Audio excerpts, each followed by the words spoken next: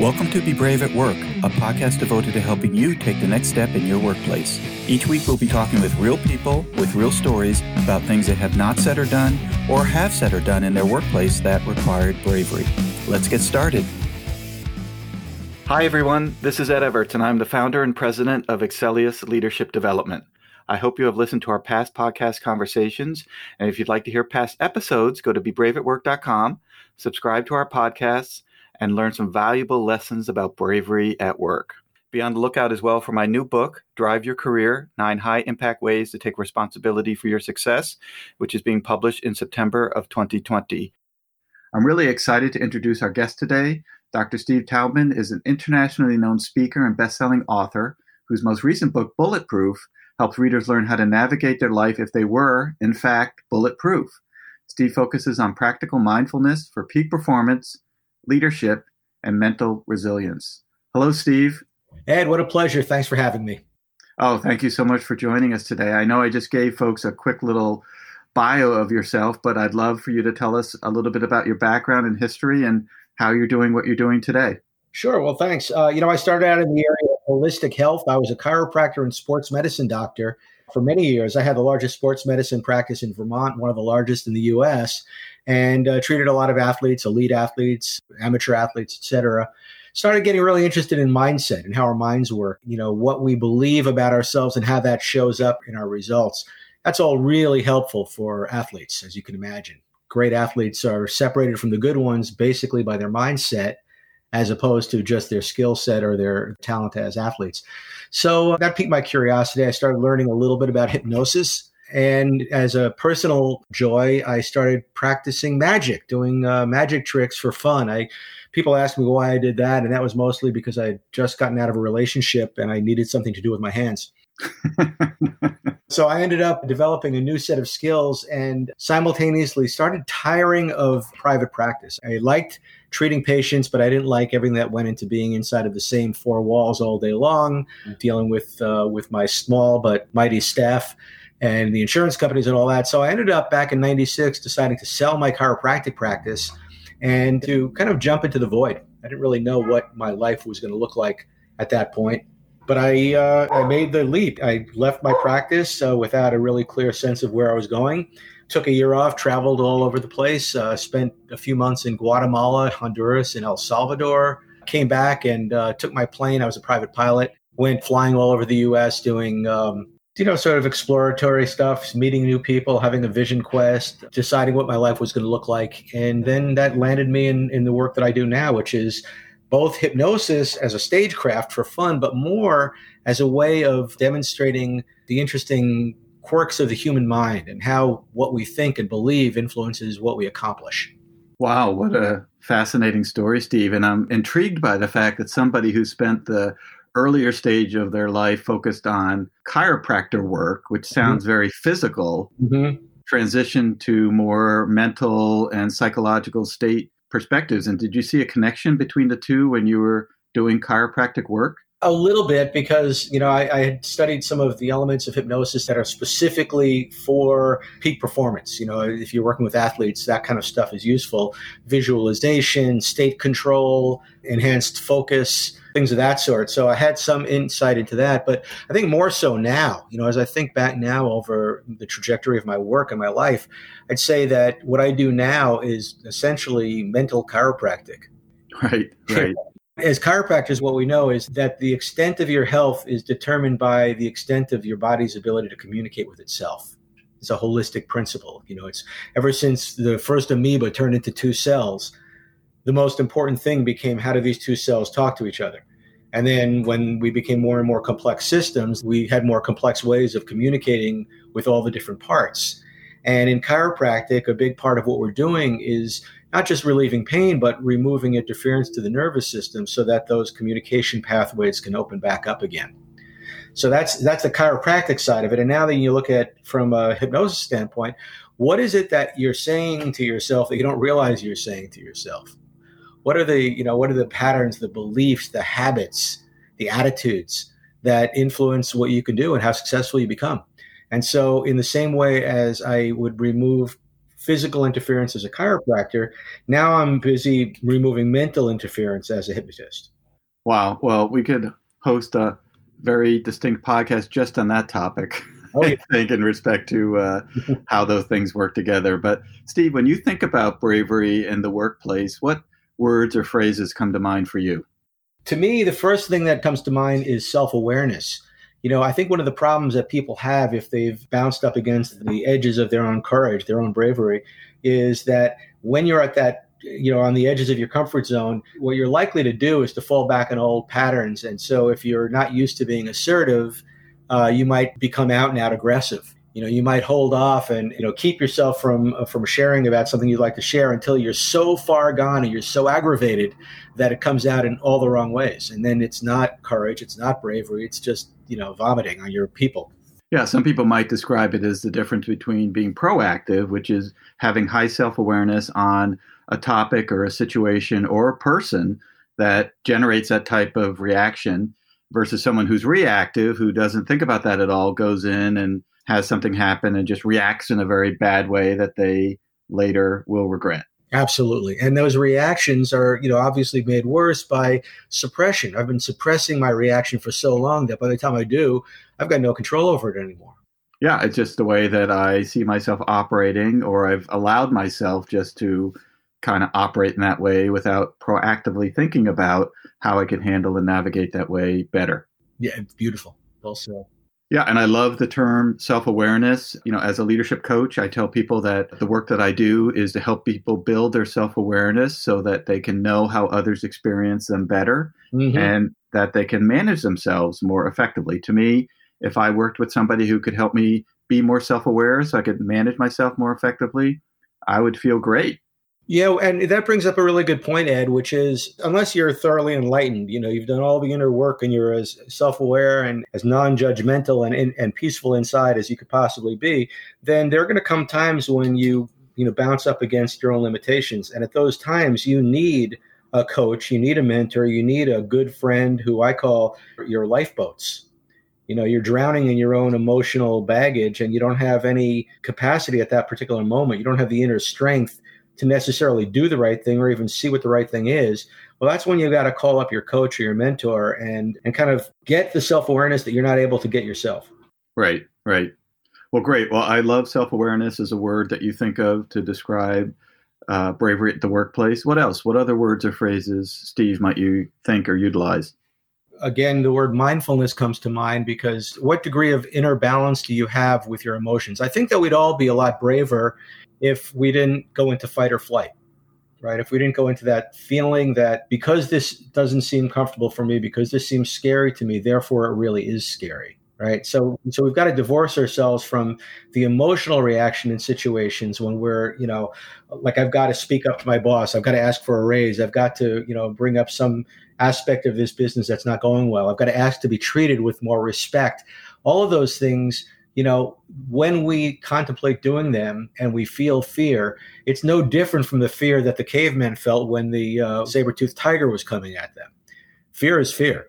Mm-hmm. We go into that lizard brain fight or flight mechanism, and then we can't find our words. That feeling of like freezing up, like I know what I want to say, but as soon as I walk in, it's just garbled. Mm-hmm. The process by which we get over that, it's exercise, right? We've got to exercise our ability to move from that fight or flight place to a place of deep inner peace, deep inner quiet or centeredness. So I teach people about basic meditation tools, just sitting and getting quiet for 10 or 15 minutes every day and following your breath or being aware of what it feels like inside your body. Those kinds of exercises play out really well in stressful situations. Because when we do them over and over again, then we get into situations where our emotions start to get the better of us. There's a part of us that we've been cultivating that isn't that lizard brain. There's a part that's more calm and assessing. Well, a couple of things I just want to reflect on that you just talked about, Steve. One is this fight or flight mentality. And it's one of those things that, it's kind of hard to describe until you know it, right? So when you have that fight or flight moment where it's happening, then you know it, right? Then you know that feeling of, oh my God, I'm having one of those moments. And, how can I navigate and manage through it a little bit more effectively? I do a workshop for an organization, and we do talk about the amygdala, which is part of your brain, and the whole fight or flight mentality that we all have. And we do a quick exercise where unexpectedly, at a different part of the program, we tell everyone that we'd like each of them to sing a song that they sing or really love when they're working out. So think about it. And, first of all, we have them think about the song, and then we come back and say, okay, now what we'd like to do is have each of you sing it. And in that moment, that just second, no one raises their hand because they're in flight mode, right? They absolutely am not. So hot. They're getting that like rush of heat in their face. They know this is scary. Right. And that's the only reason we do that exercise. So that moment they can feel what the fight or flight mentality feels like. So I love that. Any other words or phrases that you think of when you think of bravery, Steve? I also think of something that in NLP we call reframing. So reframing is this capacity that we all have that we seldom use to be able to take any situation and redefine what it means. We're used to having a default. Like, for example, if I'm going to speak up to my boss or I'm going to speak up to a coworker, my frame around it is I may get rejected. Maybe I'm overstepping my bounds. Maybe, even though my conscious mind says I have every right to say it, my subconscious mind says, who do you think you are? So it's like a weaker frame. Right? A strong but not necessarily a good frame might be moral outrage. Like if you feel morally outraged by something that somebody else does, chances are you will speak up because, you're not wondering whether or not they're going to reject you. You've already rejected them. Now that's the extreme in the other direction. But finding the right frame, finding the right perspective, the way to look at this situation is something within our control. And I'll give you an example. When I do a hypnosis show, I do those big stage shows. And I had an experience where I had like about 1,000 people in the audience, and it was in a large gymnasium. The people that were on stage were just at the beginning. We're just starting to put them into hypnosis. And it was in a gym. The people in the audience were in the bleachers. The people who were being hypnotized were on the gym floor, very large gym. And there was a janitor pushing a cart full of metal folding chairs across the floor. And right in the middle of my induction, the induction is where I'm quietly, soothingly telling people to go deeper and deeper into relaxation, the cart of metal folding chairs fell over. And 100 metal folding chairs hit the gym floor and echoed loud and scary. And what I, as the hypnotist, could have done was to say, oh, shit. Probably not allowed to say that here. I can't believe you just blew my show. Now everybody's going to wake up and they're not going to be able to get into hypnosis. But what I did instead was I immediately said, and as you hear the sound of the falling chairs, it takes you deeper and deeper into relaxation. And lo and behold, and that was one of my early lessons in this game. Yeah. It did, because those people allowed themselves to believe that this falling of chairs, this loud noise, had a different significance that their default might have said it was. And so in every situation in our lives, if you were to sit down and ask your subconscious mind to come up with a better frame, a better interpretation of what it is that you're about to do, there's one that will give you the courage and the bravery you need. I need to say this to this person because by doing so, I'm doing them a favor because nobody else has ever bothered to say it to them, and it's going to be in their best interest. Yeah, I'd love to talk for just a couple of minutes on this concept of reframing, Steve, because I think for our listeners, leaving with an idea or a suggestion on something they could do differently than they're doing today can help them be braver, say what needs to be said, do what needs to be done in the workplace. So if I know I need to say something to somebody, and let's say it's at a meeting and my moment arrives where I either say something or don't, are there any thoughts or perspectives you could share with people on how to reframe that moment to help me say what needs to be said? Yeah. So let's start with before the meeting starts. And let's say that that there's going to be a moment like that coming. There are 3 steps you need to take. The first step is you need to sort of associate with what the default feeling is. So, let's say, you're afraid of confronting somebody. There's a fear there. If you picture yourself confronting that person and you feel the fear before you walk into the meeting, now you can kind of work with it. So it's like, okay, I feel this feeling. Let me feel it, and then let me imagine it sort of rising up out of my body. Let me just sort of use the power of visualization to picture it leaving. So it's number 1, I'm associating to the pain or to the fear. Number 2, I'm doing some kind of a visualization for myself that allows me to kind of let it go. And that could be very powerful all by itself. And then number 3, I do the reframe. I now picture myself having the conversation with that person and having it go great. So in my mind, I've got this wonderful, not obligation, but opportunity. I've got a great opportunity to share with this coworker about something that I used to think was scary, but I let that go. And now I'm thinking, what a great gift it is I have to give. So when I walk into that meeting and I'm sitting there and I'm anticipating bringing something up, what I'm going to do is I'm going to start practicing the frame of contribution. The frame of contribution is, this is going to be a great contribution. This is going to be great. I'm really looking forward to saying this thing that needs to be said. And I'm picturing a positive outcome. And how about, Steve? First of all, I love that model. So thank you for sharing that with us. And I think there are 3 things that we heard. One, associate with the default feeling, really, in some ways feel the fear that you might be experiencing, visualize having the conversation with the person and reframing it as being more of a contribution versus something not going well, right? Picture the conversation going great. Mm-hmm. What about conversations that you don't anticipate? So you're at a meeting and somebody says something and you haven't had time to think about it in advance. Do you pause, or do you do those 3 steps quicker? I mean, what can you do in those moments? There are 2 pieces to that. One is preparation, like just general communication strategy preparation. So one of the things I would always tell anybody who's in situations like these is learn like the rules of communication, right? What are the rules of engagement? What's the proper way to raise an objection, for example? There are right and wrong ways to do that. And a lot of people, because they never knew the right way, they keep on bumping up against negative consequences from their communication. So that's just a matter of learning, right? Take a course in assertiveness training, take a course in communication, and learn what I language is, and learn what felt found is, and learn different tools in communication and language so that you're less likely to inflame the other person. And bearing in mind that nothing's perfect, and it doesn't matter, even if you're the best communicator in the world, there are people who are going to react. But then you also learn that it's not you, it's them. Mm-hmm. So then you're in that situation, and now you're armed with a certain set of skills that you didn't have before. You're a little bit more confident, but it's still an awkward situation. Well, what I would do in that situation is I would definitely take a beat. I would take a few deep breaths. I would try to envision how that conversation could look in the best possible outcome. If I'm really triggered, if somebody said something and I'm feeling like that was totally off base what they just did, I definitely would not say anything right then. We're almost always more likely to default on the side of being jerks when we're not really centered. So what I would do is I'd probably, go to the bathroom and take a few deep breaths, and I'd remove myself from a situation. I'd allow myself to sit and feel the feelings that were evoked by that situation without thinking about the situation, right? Just feel the feelings by themselves. And I would let that percolate. I'd let it kind of settle, like dirt settling in a glass of water. Eventually, it's going to sift down and fall to the bottom of the glass, and the water gets clearer again. You're going to get clearer again. And then you're going to be able to take a few more deep breaths and sort of reflect on the proper way to communicate. Then you're going to walk back into that situation one-on-one rather than in front of a lot of other people. Right? One piece of bravery is also being judicious, having some discernment about when is the right time and when is the wrong time to have a conversation.